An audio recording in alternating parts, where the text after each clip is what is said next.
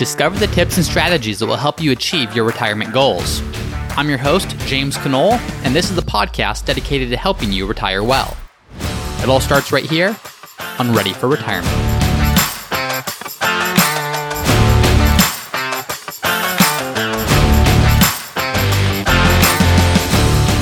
Hi, everyone, and welcome back to another episode of Ready for Retirement. I'm your host, James Knoll. Today on the episode, we are actually going to take a listener question. So we had a listener question submitted, and we're going to break it down, answer the question directly, but more importantly, give a framework for all of you to think about this, because I think it's a question that everyone's going to have at some point or another. And really just, as I mentioned, give a direct answer, but more importantly, give a way that you can think about this so that you can apply this to your specific situation. So let's jump in. Here is the question. I have listened to several episodes where you talk about how much you will need for secure retirement. The question I have is, how do I incorporate Social Security into the picture if I'm retiring early? Most calculators do not take that into consideration. The general rule of thumb is 25 times your expenditures, but again, that doesn't take into your expected Social Security payments or taxes into consideration. If I want to retire in 2 years at age 60 and have approximately a portfolio of $2.5 million with a desired after-tax income stream of $100,000, do the numbers work? I would love a framework of how to look at this. Thank you very much. Well, thank you for that question. It's an excellent question. And at the core of it, what it's saying is everyone's heard, or maybe most people have heard of, there's a general rule of thumb of how much you can take out of your portfolio. Whether it's 4% or 5%, you want to make sure you're not taking out too much too early, because if you do, you might run into an issue where you don't have enough income, or you don't have enough portfolio value to last you through what could be a very long retirement, the way life expectancies are going. But the question is saying, how do I factor that in, or how do I account for that, but also account for the fact that when I retire, I might not need a consistent amount out of my portfolio every year. I might need one amount before Social Security kicks in to meet my needs, but I might need a different amount after Social Security kicks in. So that's the specific question. The way you can think about this, if you're listening, is what income sources might you have in retirement? And are they all going to be there all at once? Or are they going to stagger in? Or are they going to come and go at different times? So let's address the question directly. Again, thank you for the question. This is a really, really important thing to think about. But let's just start with what you're saying. So you're saying that the general rule of thumb is 25 times expenditures. Now that is true. That is looking at the rule of thumb of a withdrawal rate of 4%. If you listen to episode number 27, where I talk about sustainable withdrawal rates, that number might actually be closer to 5%, 5.5%, depending on the way you manage your portfolio. But let's use 4%, just because that's the way that the question was asked. So if you're living on 25 times your expenditures, what that means is your portfolio, you're withdrawing 4% per year from it. Now, one thing that I don't know from this question is I do not know when you're going to collect Social Security, but I'm going to make an assumption so we can actually walk through a practical example of that. Let's assume that you collect Social Security at age 62. So you retire at age 60. I'm going to assume that you collect Social Security at age 62 just to illustrate what that might look like. For the sake of easy math, I'm going to assume that your annual Social Security benefit at 62 is $20,000 per year. And to start, I'm not going to factor taxes into this, but I'll factor that in after. So what does this look like? Well, if you want to be able to live on $100,000 per year, that's a great starting point. But again, that's not factoring in Social Security. So if Social Security is going to be $20,000 per year, what that means is that $80,000 needs to come from your portfolio. So if you want to live on $100,000, $20,000 is coming in from Social Security, $80,000 is the amount that needs to come from your portfolio, starting at age 62 in this example. Now, if we want to see how much portfolio do you need to be able to generate $80,000 per year, and if we're using a 4% withdrawal rate, then what we do is we divide $80,000 per year by 4%. And what that does for us is that gives us a number of $2 million. It means that if we have $2 million in our portfolio and we take out 4% per year, that comes out to exactly $80,000 per year that we would use to supplement Social Security in this example.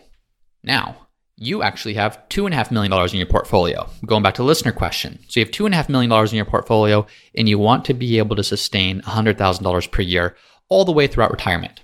So you have $2.5 million, and what we've seen so far, just to recap, is you'd actually need $2 million starting at age 62 if your Social Security benefit is in fact $20,000 per year, and if you do in fact collect at that time.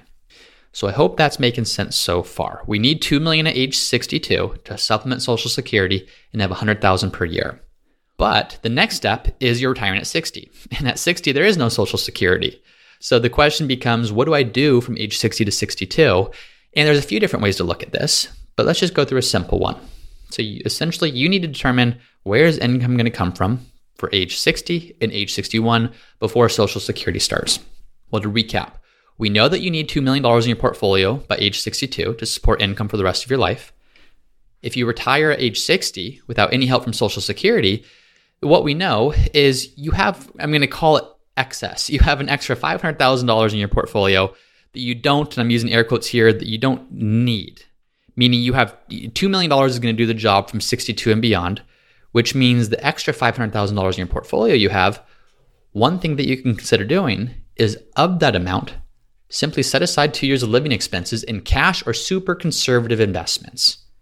So if you need $100,000 at age 60, and if you need $100,000 at age 61, consider taking $200,000 of your portfolio, keep that in cash or keep it in some very conservative example.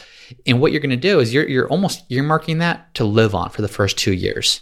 And you're managing the rest of your portfolio in a way that could generate living expenses using the 4% withdrawal rate rule or the 5% withdrawal rate rule, whatever you determine it's going to be. But you set aside 2 years of living expenses. So what that means, just to walk through it, is you turn 60 and you retire. You no longer have a salary, but you also don't have Social Security. So that first year, you take out $100,000 from your portfolio. And it's just sitting there in cash, or it's sitting there in a very conservative investment, so you can count on it. It's not invested in the stock market. It's not in anything that could fluctuate a whole lot. You pull that out year one of retirement. You turn 61. Well, you have another $100,000 of cash or conservative investment sitting there, and you pull that out. And so that funds age 61, your second year of retirement. Then by age 62, assuming you had no portfolio growth, just to keep this simple, you would still have $2.3 million in your portfolio, and that's the amount that would be invested in a way that could generate the 4% per year for you to live on the equivalent of $100,000 per year between investment withdrawals and Social Security from 62 and beyond. Okay? So that's just a very simple way of looking at it to say, how do you start at age 60 and you take out one amount for the first couple of years and then a different amount from 62 and beyond? More is coming in from Social Security at that point, less is needed from your portfolio. That's one way of looking at it. Now, I made a big assumption here. I assumed that you're going to begin collecting Social Security at age 62, which might not actually be the case. In many cases, it's actually not the best idea to collect at 62, depending on life expectancy, depending on other factors. So what if you were to wait until age 66 or 67? How would that change this example? Well, as I mentioned, this is just one very basic way of looking at it. It's kind of a mental framework that you can apply to looking at this situation. There are many other ways of doing it, but in this basic scenario, or this kind of basic framework that we're talking about, well, if you were to wait until 66 or 67, then you have two things that you need to factor in. By age 66, if you're going to collect then, your Social Security income would be higher. So if your Social Security income is higher, there's less that you would need to rely on from your portfolio at that time. So you would hypothetically need less in your portfolio to supplement Social Security to live on $100,000 per year, but you would also need to set aside more upfront to cover more of the burden of those living expenses for the first 6 years of retirement now. So instead of just setting aside $100,000 for 2 years, you might need to do that same thing for the first 6 years or first 7 years, depending on when Social Security kicked in. So you're looking at your portfolio, and even though it's just one portfolio, you're almost doing some financial engineering, or you're almost separating it into different buckets to say one portion of your portfolio is going to cover the early years of living expenses. The early years being those years where there is no Social Security, and you need to have a fixed conservative amount that you can rely upon. The latter years, which is kind of when Social Security begins and beyond, that's where you're kind of switching to that framework of, okay, how do I manage my portfolio in a way that it can generate 4% per year or 5% per year or whatever the way you're structuring your portfolio is going to be to supplement Social Security and do so in a way where your income stays at $100,000 per year. You're just taking less from your portfolio because more is now coming in from Social Security. So I hope that's a helpful way of thinking about it. There are other ways, but this is probably the most simple way, just a good basic framework to think through. The next part of the question, though, is this does not account for taxes. You mentioned this in your question. You said, how does the withdrawal rule, how does that factor in Social Security if it doesn't start right away? And it doesn't factor in taxes. So if you want to factor in taxes, the first thing that you need to look at is what's the makeup of the accounts that you have. Is this whole $2.5 million in a 401k? Well, if so, then everything that you pull out is going to be taxable. So whatever your withdrawal rate, you might actually end up keeping 80% of that or 75% of that, depending on your tax bracket and what state you live in. If all of it was Roth IRAs, now that's not likely. It's very rare to have that much in a Roth IRA. But if it were, none of it would be taxable. So you could just use a very simple, basic, take 4% out and you keep 4%. So you take 4% out because there's no taxes, you keep the whole thing. If you take 4% out of a 401k, it might be the equivalent of like taking 3% out when you take taxes into account. So in episode 39, I actually talked about tax efficient ways to pull funds out of your portfolio in retirement. And the goal, of course, is to see how can I keep taxes low today, which is a priority. But more importantly, how do I keep taxes low also in the future?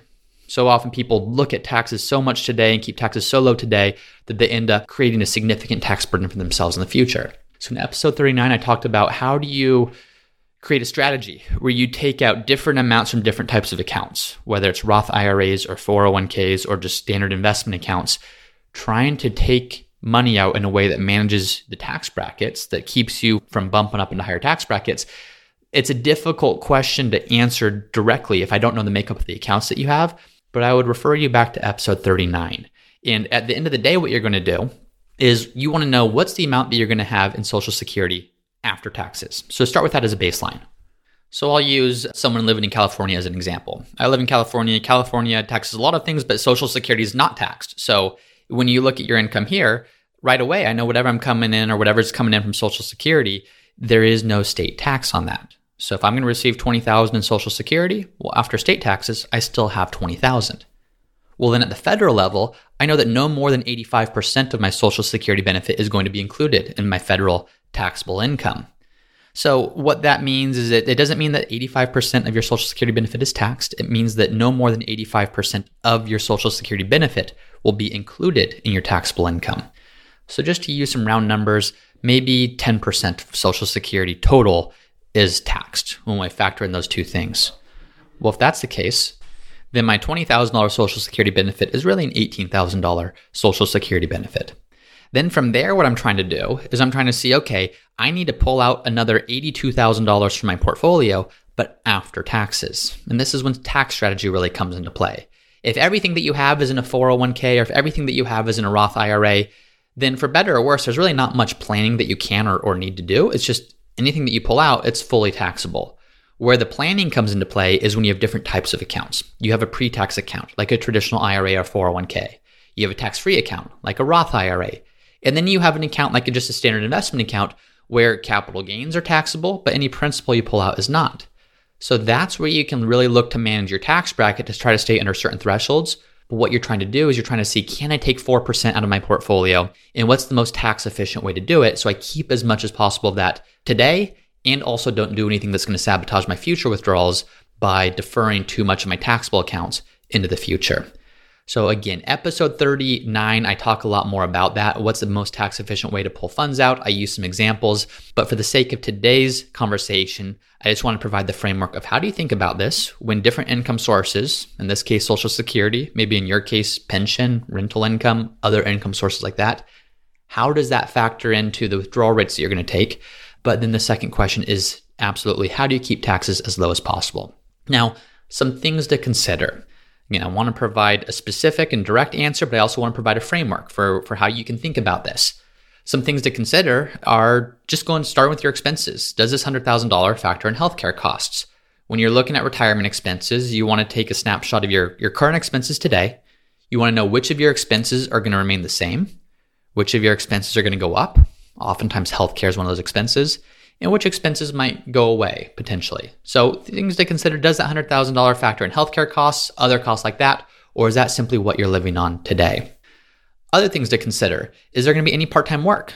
If you retire at 60, for example, and then you work part-time, even if you're only earning, say, $20,000, $30,000, it might not seem a lot compared to where you were earning or what you were earning before that, but that significantly reduces the amount that you need to take out of your portfolio those first couple of years. It puts less pressure on your portfolio, which frees you up to be able to manage it a little bit differently to ensure that you're maximizing growth throughout retirement while also keeping enough liquid and available for you to live on as needed. And then, of course, Social Security. You need to determine when is it best to take that. We looked at 62, we looked at 67 as an example. Really, your decision on when you should collect Social Security should be based upon your overall plan, your income needs, your life expectancy, your other assets. How does it all tie together to ensure that you're maximizing not just Social Security, but how does Social Security in turn allow you to maximize everything else that you have going on for you as well? So this was a simple framework, and it will be different depending on many things. So number one, when you retire will certainly impact this. It will impact this because if you retire at 67, well, you're already eligible for Social Security. Whereas in this example, we looked at what if you retire at 60. And so the first couple years, Social Security would not even be possible to collect. So that's certainly going to factor in. Number two, the Social Security benefit you're going to receive is certainly going to impact this. I assumed a number, but that number is likely going to be different than what it actually is for you. So as you're looking at this, look at what your Social Security benefit would actually be. Is there any spousal benefit that you might receive? Those are things that you want to make sure that you're looking at. Other income sources we didn't factor in. So this was purely portfolio and this was Social Security. And for the listener that submitted this, that's maybe the extent of it. But as you're looking at this example or you're looking at this question for yourself, what other income sources would there be? Is there a pension? Is there rental income? Is there any part-time work? Are there any future influxes of income or cash, whether from an inheritance or selling a property or selling a business or anything like that? And then again, looking at your specific expenses. We looked at $100,000 in this case, which is a great place to start. And this may be perfect for the listener that submitted this question. That might be exactly how much was needed for their plan. But for you, understand what your expenses are. How does the amount that you need impact what you should do with your withdrawals and how you should coordinate that with withdrawals from Social Security and other income sources? Now, if you're listening to this and you're saying, geez, James, there are so many moving pieces, maybe more moving pieces than I even realized there were before listening to this episode. And in fact, I'm more confused now than I was just 15 minutes ago before we explained this. If that's the case, well, this is the exact type of work that we do for clients. If you need assistance or if you would like a professional second opinion on what you're doing, feel free to reach out. On the Ready for Retirement webpage, which can be found at readyforretirement.co, there's a page there that says work with James, or even just reach out to James. I would be happy to check in with you, to chat with you about how do you apply these types of concepts to your specific situation, because there's only so much that we can do when it comes to broad guidance. Your situation is going to be different than my situation, which is going to be different than the next person's situation. So if you want to see how do you customize something like this, or anything for that matter, to your unique goals and your unique financial needs, feel free to reach out and we'll be happy to help you with that. Number two, if you're listening to this and say, oh, that's really helpful, I have a question that I would love for James to answer on a future episode. You can also go to readyforretirement.co. So it's readyforretirement.co. And there's another page that's just called Submit Your Question. And you can submit a question that I'll answer in a future episode, because if you have a question, chances are very good other people have that same exact one. And it's helpful to go through specific questions just to flesh out both the direct answer as well as a framework for how to think about it. So that is it for today. Thank you very much for listening. Thank you for the question, and I will see you all next time. Thank you for listening to another episode of the Ready for Retirement podcast. If you're enjoying the show, please subscribe and let me know by leaving a 5-star review. And as always, for a list of the notes and the resources mentioned in today's episode, you can find those at the Ready for Retirement website, which is readyforretirement.co. That's readyforretirement.co. And if you have a question that you would like for me to answer in a future episode, then you can also go to the Ready for Retirement website, readyforretirement.co. There's a page called Submit Your Question where you can submit a question for me to answer in a future episode. Thanks as always for listening, and I'll see you next time.